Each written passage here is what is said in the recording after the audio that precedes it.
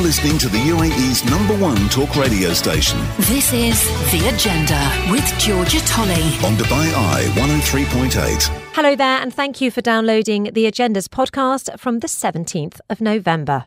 And on the programme today, we took a long look at power, specifically the Barakai nuclear power plant, because we had an exclusive interview with Krista Victorson. He's the Director General of the Federal Authority for Nuclear Regulation, and he was celebrating the announcement that the fourth reactor in that plant is going to be allowed to start operating in the new year. And as a luxury retirement village concept launches in Dubai, we asked whether the future is grey or whether health costs make retirement in the UAE still a pipe dream. We spoke to the CEO of Avida and also caught up with Christopher Habib, who's Chief Strategy Officer at NMC Healthcare. Meanwhile, we spoke to tourist officials from the first net zero country as they start direct flights from Sharjah. How will Bhutan keep its country sustainable?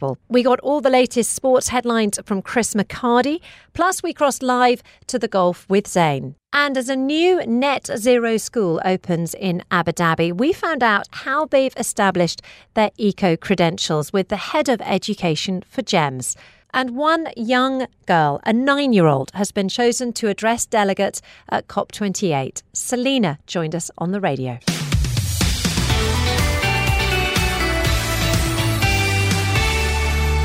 Welcome back to The Agenda. Big news story today, and that is that the fourth reactor at the Barakai nuclear energy power plant can now officially open. That is after officials at the Federal Authority for Nuclear Regulation here in the UAE received their operating licence. Now, this means that early next year, the entire power station will be operational, and that means it will be producing up to 25% of the UAE's electricity needs. Now, it's worth mentioning that nuclear power is widely considered more eco-friendly than oil and gas. And the plant is expected to remove 22 million tonnes of carbon emissions every year. I say remove, it's going to sort of prevent the build-up of 22 million tonnes of carbon emissions.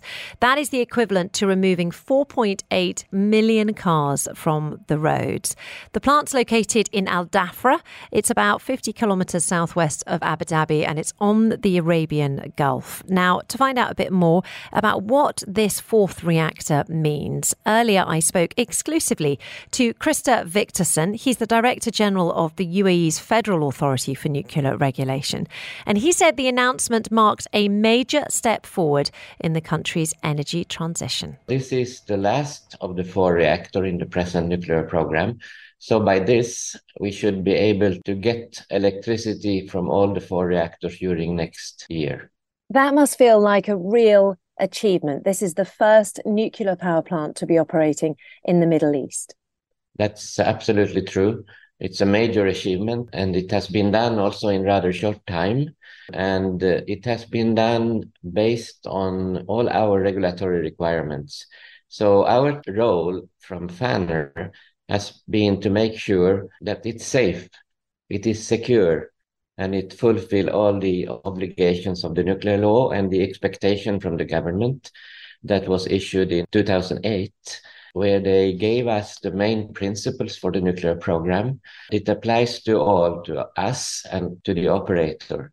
And those are that we should follow complete operational transparency in order to maintain trust and confidence of the population, of the international community, that this program is peaceful, it's safe and secure, and will be able to produce electricity to the industry and the homes of the UAE.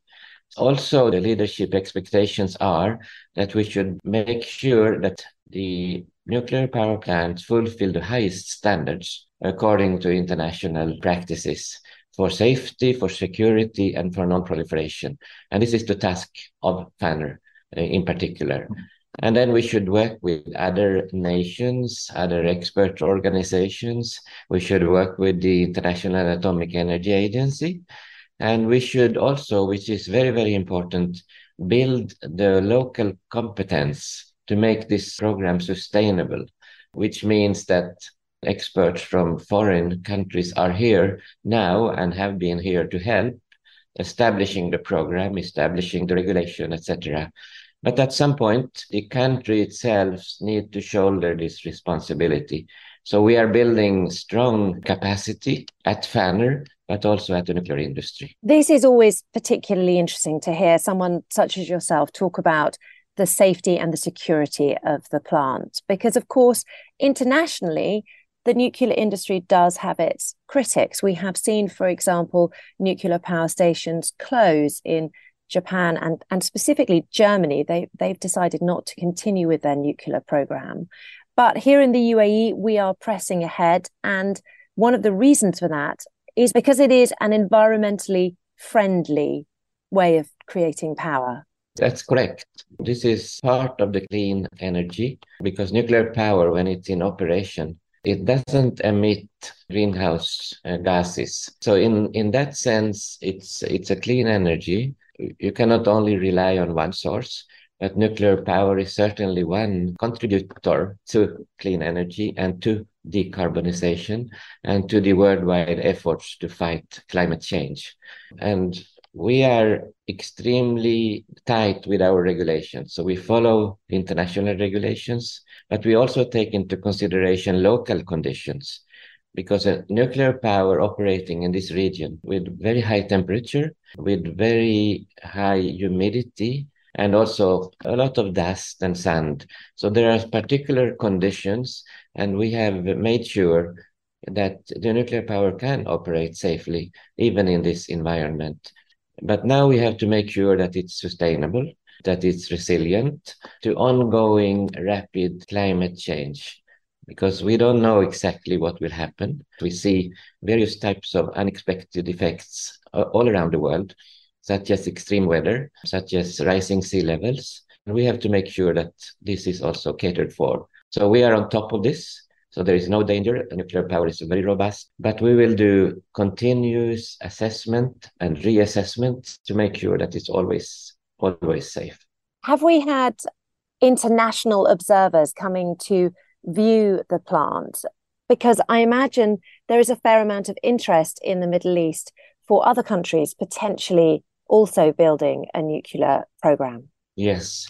This was part also of the transparency principle, that we have invited experts teams from IAEA, but also from other organizations, to come and check that we comply with international standards.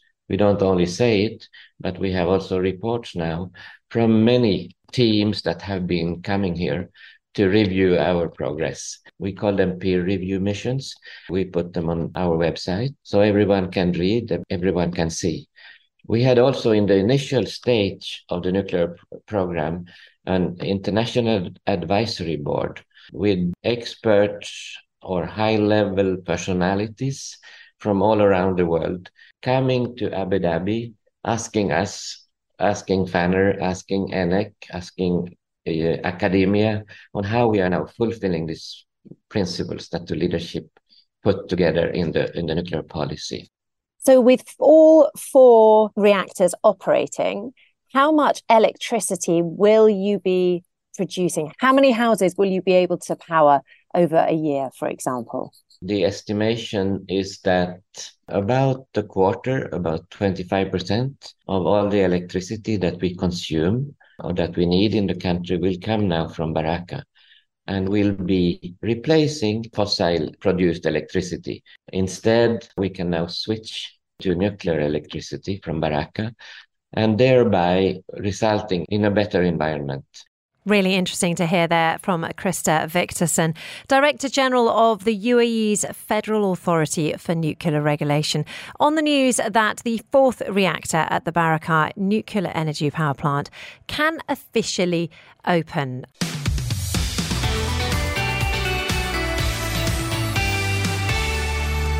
Hello there, welcome back to The Agenda. Georgia here, and I will be keeping you company all the way through Until 1 p.m. So into your weekend, basically, if one of those lucky people that gets to finish at midday. I can announce officially that the sun has got his hat on in Knowledge Village. A beautiful day out there.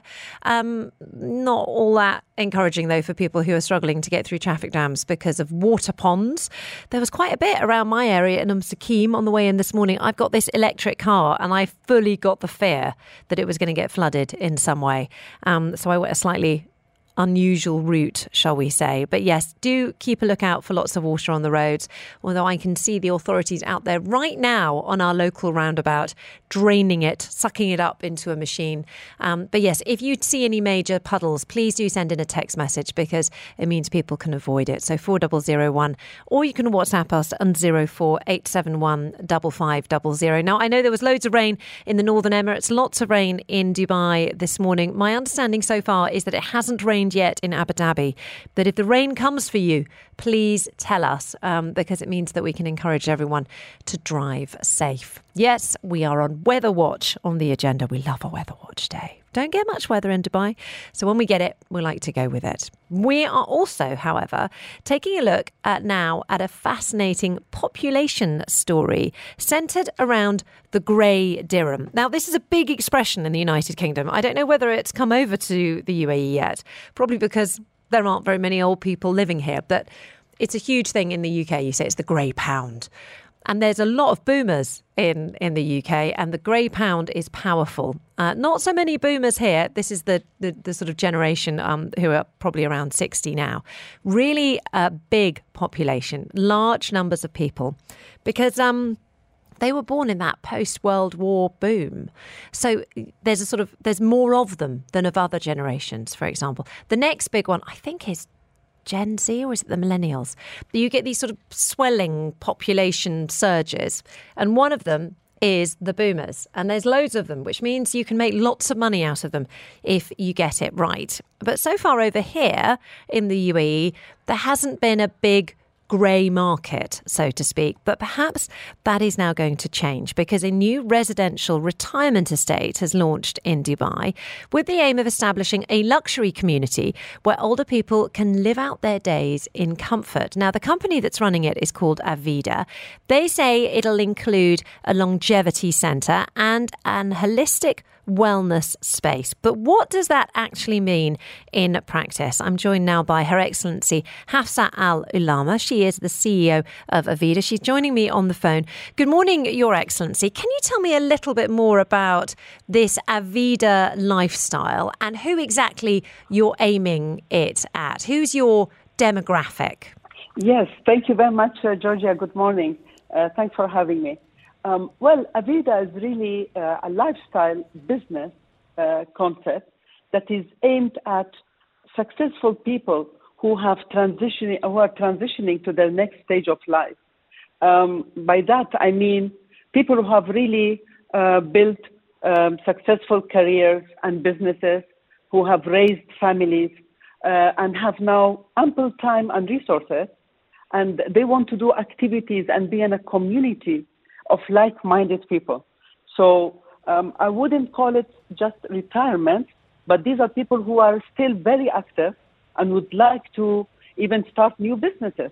And I'm an example on that also myself. So since I've left my official job, I've started this business because I would like to be in that kind of environment. What type of services are you expecting to offer at Avida? I mentioned there the longevity centre, which I understand might be one of the first the UAE has seen. Of course, they're very popular already in the United States and Europe, aren't they? That's right. So Avida will have actually 4 pillars, if you will. One will be the residential and the living side of it, which has to do with even the designing of the homes. I say we have to design homes that can grow with us, that can adapt to our needs as we, grow older, if you will. So that is one part.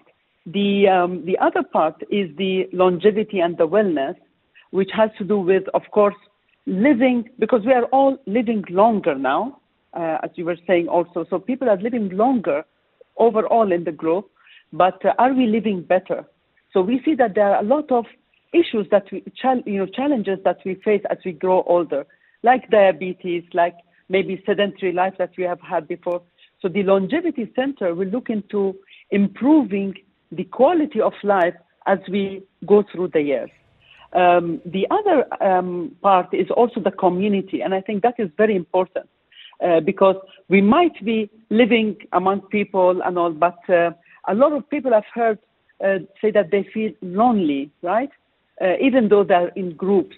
So maybe this community that we are creating of like-minded people will try to focus on doing activities for people who then they can share their experiences together. So it sounds. So that is the. Okay. Yeah, I mean, it sounds like a very sensible offering, but it's so interesting that you're starting it here in the United Arab Emirates. Dubai, traditionally a city for young people. Do you think that is changing? I suppose you must.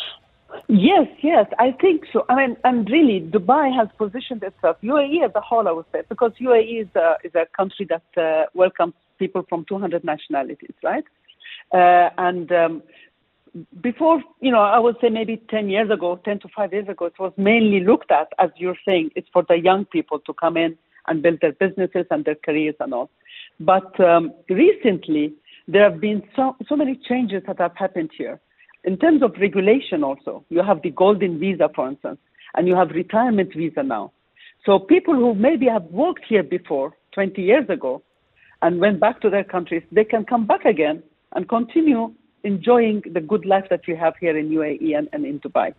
So the whole environment is changing, and that is because the whole population of the world is growing older, right? So people are living longer, and I think the vision of Dubai is very smart by creating that environment that is going to be now easier for all demographics to be living here. So, and that is the opportunity that we are seeing. But of course, you need to put all the other areas to support it also. I think the healthcare then becomes very important.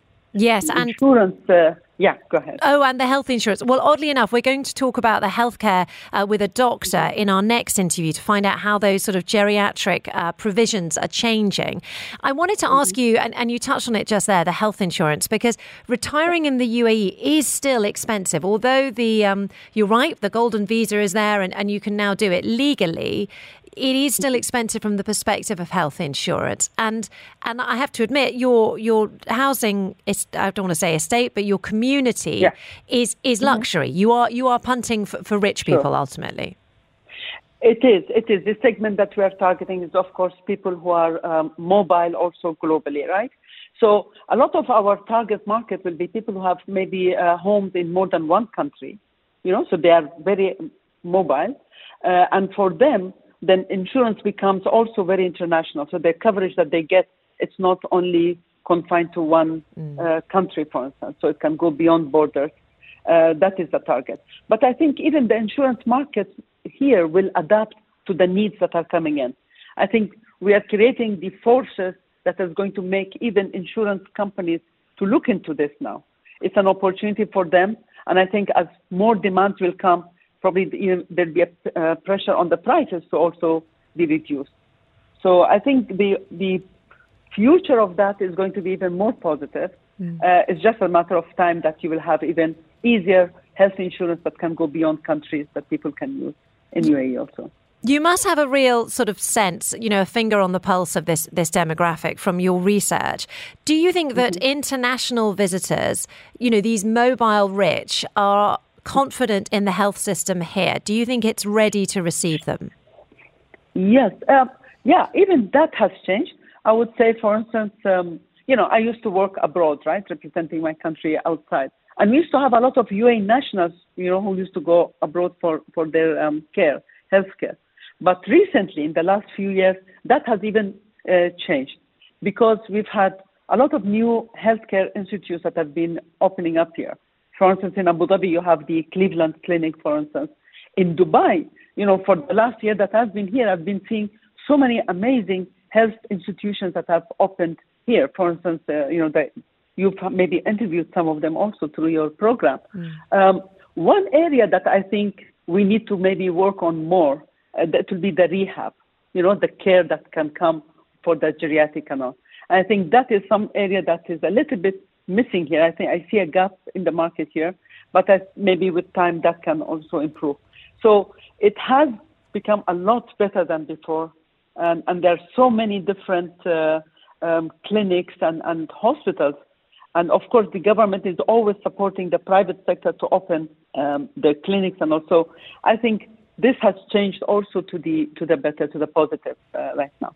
It does sound absolutely fascinating. We've been talking about the shift towards the grey dirham on the agenda quite a bit now, and it is really interesting to hear about Avida's development. Your Excellency, thank you so much for joining us on the line.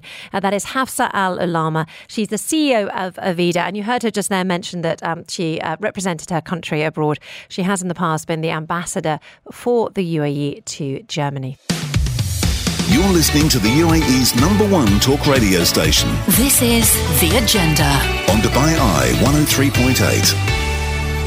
Welcome back to The Agenda. We are discussing the grey dirham on the programme today as a new luxury retirement estate launches in Dubai. And we're asking whether this is the start of a surge of retirees moving to the UAE. Now, in the past, when we've talked about this on The Agenda, it's sort of emerged that, yes, people would love to retire here, but can they?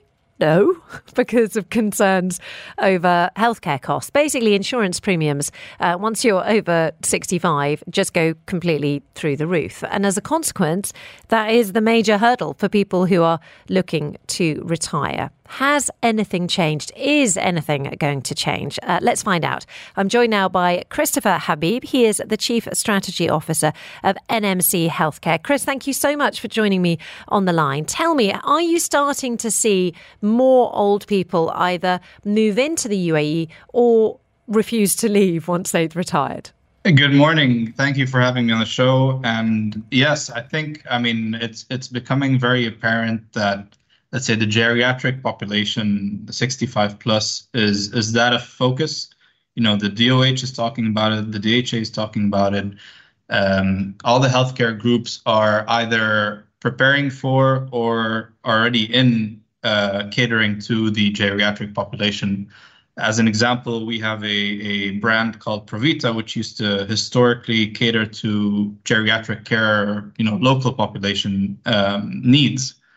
And today we're looking to expand that need into what we call the expat geriatric care community, which is, with all forecasts estimated to grow about 4x in the next 7 years. Wow, that is a big number. What is it that they need from a healthcare point of view? What kind of services are you looking to develop? So we're looking to develop two or three main services. One is the home care service. One of the largest needs of the geriatric population is either to be at home with their families or in their homes, because that psychologically helps them and elongates their livelihoods essentially, and keeps them happy. So home care services will play a critical role in this population. Especially serving, some of the common chronic conditions such as hypertension, high cholesterol, arthritis. You just need someone that's there to care for the person, ensure that they're healthy in their day-to-day lives, and ensure that they're able to function, in their lives as normal, essentially. The second is what you've been mentioning, is around, some of these luxury or let's say assisted living communities where you would either have a nurse and a physician on call. You would likely have some caregivers to essentially enable, those retirees and those that have reached the geriatric age to continue their day-to-day lives as normal as possible. Would you see NMC Healthcare getting involved in nursing homes effectively, or do you think NMC Healthcare will just stick with if you're coming into hospital, we'll deal with you here in a sort of doctor's environment? Do you think there'll be that crossover for you guys? There will definitely be that crossover. We have already entered into that space. So we do have a fleet and a manpower of nurses essentially, which do cater to that population at the moment. We are seeing a rising demand either through cash patients or through insurance patients. As you mentioned correctly, the largest drawback that allows people to come retire here is essentially the high cost of healthcare. But through effective management, preventative maintenance of that healthcare, I think premiums can come down. I think some of the home care companies will start exploring a capitation model with some of the insurance companies to essentially bring down that cost of healthcare, and ensure that through preventative maintenance you kind of avoid some of the more acute cases that essentially cause the cost of healthcare to increase considerably. Yeah, it does seem like one of the touch points at the moment in geriatric care is more about sort of well living. This idea that if you can reduce somebody's weight, make sure that they're eating the right food, getting a bit of exercise, that they've got the right company that keeps people's spirits up as well, that maybe you put out a little bit of expenditure there and therefore you get a lot back because they don't lean on the hospital services, the more serious types of services quite as much. Can I ask who do you think is investing in developing the geriatric care here? At the moment, we just spoke to a private company, but is the public sector getting involved as well from what you've seen? They are. At every conference I've attended this year, geriatric care came up as a key priority for both the DOH and the DHA. I know they are coming up with geriatric standards of care, both for hospitals but for home care as well. I think what needs to follow is the insurance companies also need to start developing specific products for geriatric care. Specific coverage. I think we will see a mix between the capitation model and let's say the traditional premiums that you would see on any given insurance scheme. Really, really interesting stuff. Christopher Habib, Chief Strategy Officer there of NMC Healthcare. Thank you so much for joining us on The Agenda. I have to admit, this is a topic that's looming very large in my own life. We've just had my in-laws out last week and my dad's here at the moment. My dad has limited mobility now, so he gets to go around on one of those trundly, what do you call them? Electric wheelchairs. Anyway, and he's absolutely loving it. And he's also loving the attitude that there is out here towards people of determination. And I think that, the sort of people are just really kind and really respectful. My dad had a gardener basically stop traffic for him earlier so that he could get across the road. So you get this sense that if this geriatric community does increase here in the UAE, I think they could be incredibly happy because of the atmosphere as well as the healthcare. Christopher, thank you so much for your time. It's been great to have you join the radio. We will be speaking to you soon. You're listening to the UAE's #1 talk radio station. This is The Agenda with Georgia Tolley On Dubai Eye 103.8. Welcome back to The Agenda. Now, UAE residents are going to be able to fly direct to Bhutan in January for the very first time. That is as the country's airline opens a new route from Sharjah. Now, the country maintains a certain mystique. I don't know about you, but it does seem slightly mysterious, doesn't it? And I think that's in part because it strictly regulates the number of tourists it receives by charging a sustainable development fee of $100 a night. And the other reason why Bhutan makes headlines is because it is the first nation to achieve net zero emissions. So how did they do that? And how are they planning to balance expanding their tourism sector while remaining eco-friendly? To talk about that, I'm joined on the line now by Carissa Nima, who is from Bhutan's Department of Tourism, who joins me all the way from Bhutan. Carissa, thank you so much for joining us on the line. Can you tell me, first of all, who you are hoping to attract with these new direct flights to and from Bhutan? Hi, good morning. Good morning, Dubai from Thimphu. It's a beautiful day today, quite chilly, but extremely beautiful. So the GCC is definitely one of the target markets that we're looking at. So as you rightly mentioned, the sustainable development fee is $100 per person per night, with children being 50% off. So Bhutan it's not just for the high, wealthy tourists. It's for people who really want to engage and connect with a beautiful, authentic, untouched destination. How are you managing to expand your tourism sector while keeping true to your sustainable principles over in Bhutan?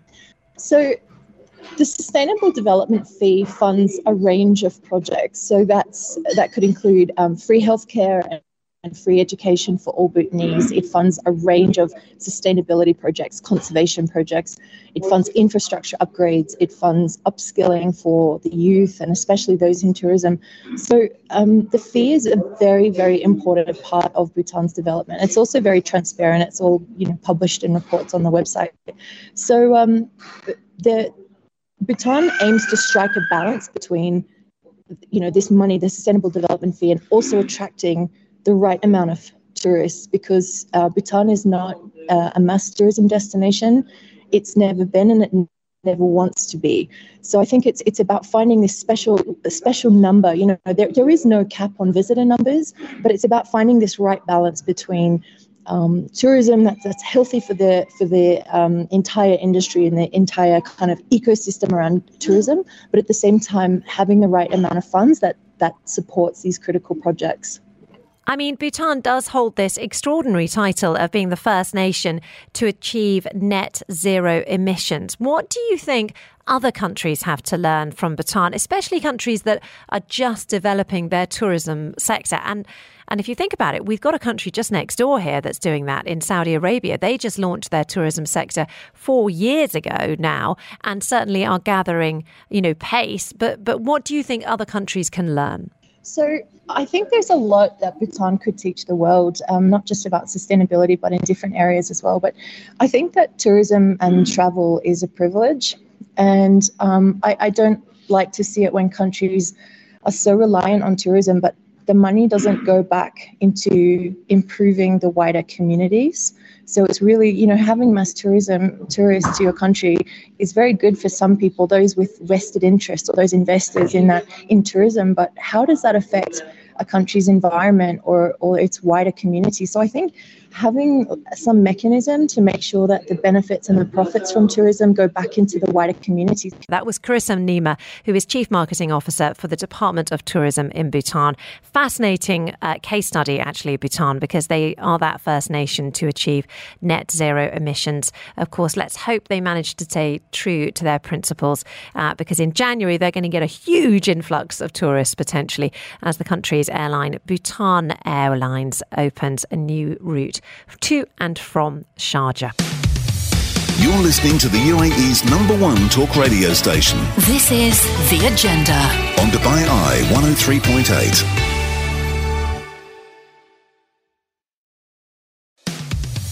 This is The Agenda On Dubai Eye 103.8. The UAE's #1 talk radio station. Welcome back to the show, and we are still on Weather Watch here on Dubai 103.8. Rami says it actually has been raining around Abu Dhabi's airport since 4 a.m. I thought that Abu Dhabi hadn't been hit by the rainstorms. And also, we are still seeing a lot of water ponds around the DIFC area. It's pretty clear and sunny and lovely down here in Knowledge Village. But if you see anything different, please do keep us informed, because we can tell everybody else what's going on. 4001, or you can WhatsApp us on 04871 5500. We're going to turn our attention to sports now, though, with our very own sports editor, Chris McCarty. He is out and about. Chris, how are things looking out there? Yes, good morning. And really, there's only one place to start. That is locally. It is with the DP World Tour Championship, because nothing has been able to escape the adverse weather conditions that have blighted the country this morning. The good news for golfing aficionados, the good news for ticket holders heading on down to Jumeirah Golf Estates today is that the golf will take place. The organisers have tweaked it slightly. There will be a 2-tee start. The first of those will be out in about 20-25 minutes time, 11 a.m. through to 12:48. All 50 of the DP World Tour players who are in attendance this week will get out. Fingers crossed. The rain stays away, the thunder and the lightning does likewise, and we will get a completion to round 2 of this DP World Tour Championship. 3 men sit atop of the leaderboard, a couple of Frenchmen in there, including Mathieu Pavon, Nicolai Højgaard as well, the man who helped Europe clinch the Ryder Cup over in Rome a few short weeks ago. He's there at 5 under par. Men within touching distance, Tommy Fleetwood, Victor Hovland, all within a couple of shots of your 3-way leaders. And what about the 2 big ones? Well, Rory McIlroy, he's down at 1 under par, a disappointing opening round by his lofty standards. He'll be happy, however, he did get under par. John Ram, a 3-time winner of this event, the defending champion, lest we forget as well, he was 1 shot worse off yesterday, level par. So still within touching distance, only 5 shots back after round 1. Those fellas will be looking to get out and put on a real good performance and a good show today to catapult themselves back into the reckoning heading into the weekend. As for the other sports, well, all eyes, of course, on Las Vegas as well. Making its return to Sin City is Formula One, and it's not got off to the best of starts, in truth, because just 9 minutes into first practice, the red flags came out. There was a dodgy manhole cover. Yes, you heard that correct. Alpine's Esteban Ocon ran over it, some damage done to his chassis. Of course, the safety and the security of the drivers is absolute paramount. So the organisers whipped off the drivers. They are now going through a very, very thorough check of all the manhole covers throughout Las Vegas, or at least throughout the track, because of course this is a street circuit. So that's not the best of news for Formula One fans. And the other big story, I guess, of this morning, it is Australia who will face India in the Cricket World Cup final. There weren't many Aussies not biting their fingernails last night. It got down to the final few balls, but eventually the Aussies, led by Mitchell Starc and Pat Cummins, they got over the line, a 3-wicket victory over the Proteas, whose long wait for a first Cricket World Cup final appearance continues. So the weekend, all eyes on host nations India, and you've got to feel if any nation is capable of upsetting the apple cart, any nation is capable of upsetting a nation, it's the Aussies. It's India against Australia. Should be a cracking final. So plenty of sporting intrigue this weekend, whether it's the golf, whether it's the F1, whether it is indeed the cricket. Enjoy it, folks. We're in for an absolute cracker. Chris McCarty there, bringing us up to date with all the upcoming sport, as well as all the sporting headlines. You're listening to the UAE's #1 talk radio station. This is The Agenda On Dubai Eye 103.8. Yeah, and frankly, our reporter Zane Scotland has lucked out today because there might have been a spot of rain this morning, but it is looking absolutely beautiful now. Zane, do we now have action on? It's not a pitch, is it? It's a course. It's a golf course, you're right. We do actually have action. The tour were quite smart in that they kind of saw this, with the expert weather analysts saw the weather was coming in. So they made the call last night to move the tee times back and do a 2-tee start. So they kind of anticipated this to happen. This morning, that unfortunately had to cancel the G4D Open, which is the top-ranked disabled golfers in the world come to play at this championship ahead of the main tournament, and they had to cancel that so that the greenkeepers could get out, work on the course, recover all the bunkers, remove all the flooded and low areas, and get the course back to its glistening self. But yeah, the weather now is actually better than yesterday, and I think the golfers are in for a great day on the golf course.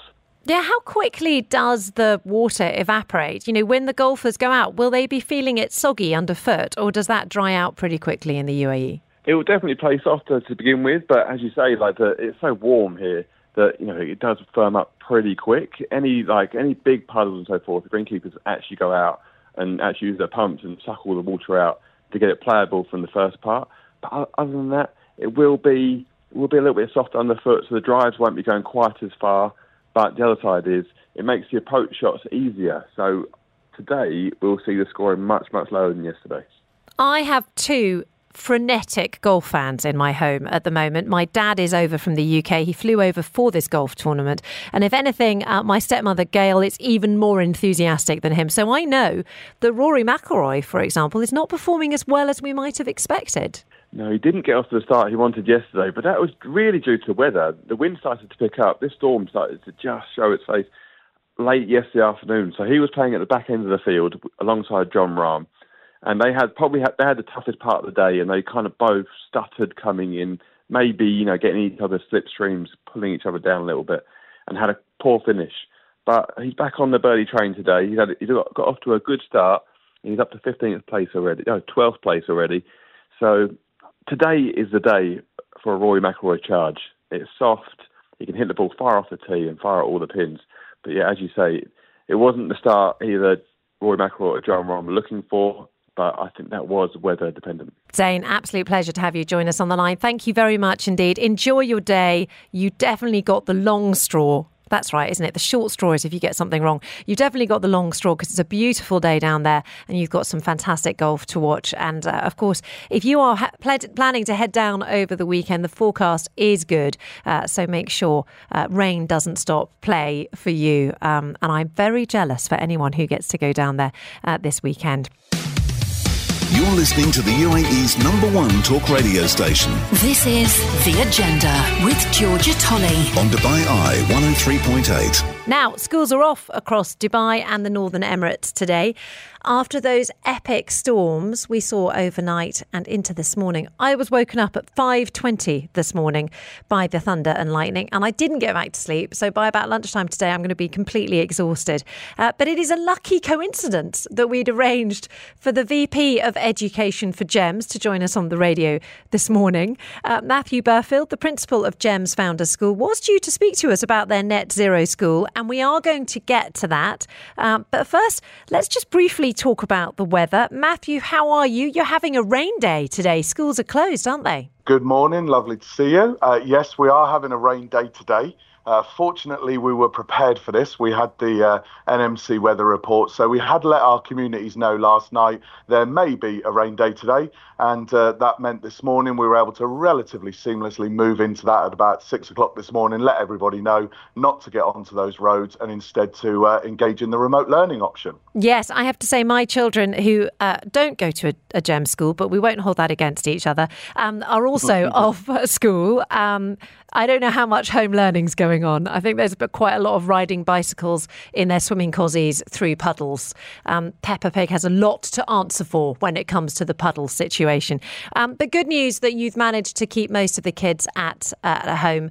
Do you think that they will be doing the home learning? Do you think that it will be as seamless as we hope? The seamless move into home learning was definitely from our provision. I can guarantee that. But in terms of the home learning options and opportunities you just talked about, for me as an educator, I love those too. So I think children getting out, playing in puddles and playing in the nature and enjoying it is an educational experience as well. So I wouldn't worry too much about it, just as long as we provided it and we know we've given them everything that they need. So there was no gap in learning. Brilliant. That is good news indeed, Matthew. Let's move on to the subject of your net zero school, which is why we booked you on the programme today.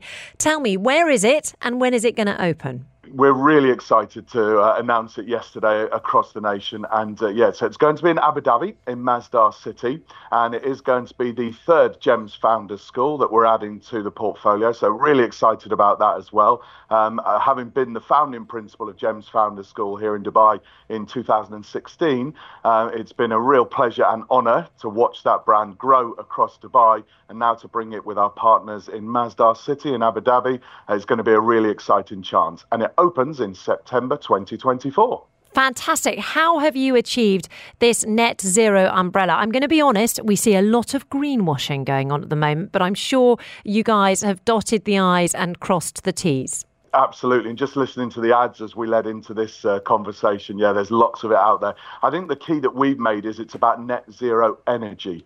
So hopefully in all our releases, you're reading about that specific focus that we're having. So there is a huge span of 9,500 square metres of solar panels. And this will ensure that internally in the school, it's a net zero energy return. So we're really focusing on that specific part of our school. And of course, then building that within the curriculum so the children really learn about that concept from all the way from 3 years old all the way up till they leave our school and head off to the university and life. Now, obviously, it's good for the environment, but is it something that parents are calling for? Is it something that the kids are calling for? We've definitely seen our children calling for it. And I think, we led the Road to COP28 conference here only 3 weeks ago at GEMS Founders School, which was a GEMS Education-wide conference based on an MUN style approach. And actually that was a student-led initiative. That was 3 of our student leaders who came to us and said, we've got this amazing event happening here in the UAE, but we want to build that in and we want to make sure all the young people know all about it. So the students are definitely clamoring for us to do more. It is going to be their earth that they inherit, so we definitely want it to come from them. And I think parents are slowly tuning into that concept as well. Yeah, I'm a bit slower than the boys, that's for sure. Tell me, is this the first of many net zero schools? For example, are you looking into retrofitting some of your schools with solar panels, for example? So actually, across all of our schools, we have within our education strategy a really key vertical to deliver a zero waste concept over the next 2 to 3 years anyway. So all of our schools are working on sustainable platforms and certainly on lots of initiatives. And that has already included some solar panel retrofitting in some of our schools. But I think what you've seen, and you will know about Metropole Al Waha that's opened up, which was our latest new school here in Dubai, that already came with lots of sustainable concepts built within it, a biodome that's going to be opened, real farming opportunities and forest opportunities for the children. So each new school we're opening, we're just making sure that it's at the very core of what we do, as well as then all of our schools across the UAE having an opportunity to make sure they have a sustainable initiative at the core of what they do as well. Matthew Burfield, fantastic to get you on the radio. 2 topics for the price of 1. You don't often get that on the radio. Really good to have you. Matthew is the principal of GEMS Founders School, also the VP of Education for GEMS, which is, of course, one of the biggest school providers here in the UAE. Thank you very much indeed for your time, sir. This is The Agenda. On Dubai Eye 103.8, the UAE's #1 talk radio station. Right, we are turning our attention here on The Agenda now to the role of children at the upcoming COP28 climate change talks. We are, I do the countdown every day. I think we're 13 days to go now. And the UAE is keen to include youth in the event. 11 young people are actually going to be given the opportunity to address delegates. They'll be alongside adult speakers as well, and that'll be at the Children and Youth Pavilion. And I'm delighted to say I'm joined now by one of the children who'll be allowed to speak. Selina Marwaha is 9 years old. She's in year 4 at Brighton College, Dubai, and she joins me now in the studio. Her mum, Sherlyn, is here as well, but we're going to mostly talk to Selina. How are you, Selina? Thank you for joining us in the studio. Tell me, how did you first get involved with these COP28 talks? Well, I first got involved when I was 5 years old, and I worked with the TEDx speaker, Mara Mincer, to make like a park, to design it based on desert habitat. Like it had a seesaw, had a spider on it, and swings in the shape of a camel, and a mural with buttons on it that told you about the desert habitat. So you literally started your sustainability work when you were 5 years old? Yeah, and then I did numerous art and coding competitions, and the most recent one being the Water Innovation Challenge by the Emirates Environmental Group, and I was the only girl finalist in the junior category. Good for you. And is that how you got involved with the opportunity to speak at this pavilion? Is that what led into that? Yeah, I think so. That's awesome. So tell me, what are you going to be actually talking about at the Children and Youth Pavilion? Well, I will be talking about the importance of art and technology. I want to spread my message to kids because their voices matter. Their age is not a barrier. It's just a number. They too can make a difference. And when they all start making a difference, this world will be a better place. And have you always felt passionately that children can do more to help save the environment? Yes, I have. And so what do you feel about what it's going to be like when you're standing up there on the stage in front of all of these delegates, all of these adults? Are you looking forward to that opportunity? I am looking forward to it because then kids can spread their message to adults and the adults can organize things to get those words into action. How do you think children feel nowadays? Do you think that children feel they have a voice? Do you think children feel that they can do something about the climate crisis? They should, but as of now, I don't think they're doing much. But once this message gets out to them, they should be like planting trees and helping the environment, less littering, less food waste, and buying what they need, not what they want. I mean, it is amazing to hear you say all of those things. I think we just need to highlight the fact that, Selina, you're 9 years old, and I don't want to patronise you because you're speaking so brilliantly, better than most adults do on the radio. So I'm going to ask you quite a difficult question now that I wouldn't normally ask a 9-year-old. Are you hopeful that the COP28 climate talks will be successful? I think it will be successful because there's already these people that are very into the climate action, and most likely they will put my words into action, so that will help the planet. And because now we're facing very big problems, but my words might help put them right. Selina, you are an absolute inspiration. Thank you so much for joining me on the radio today. It's been a great pleasure to have you in with us. You've just been listening to the voice of Selina Marwaha. She's 9 years old. She's in Year 4 at Brighton College, Dubai, and she has been, now you can tell why, she has just been awarded the opportunity to address delegates at the Children and Youth Pavilion during the COP28 climate change talks. Selina, thank you for your time. Thanks for coming in. Thanks for having me. It's been a pleasure.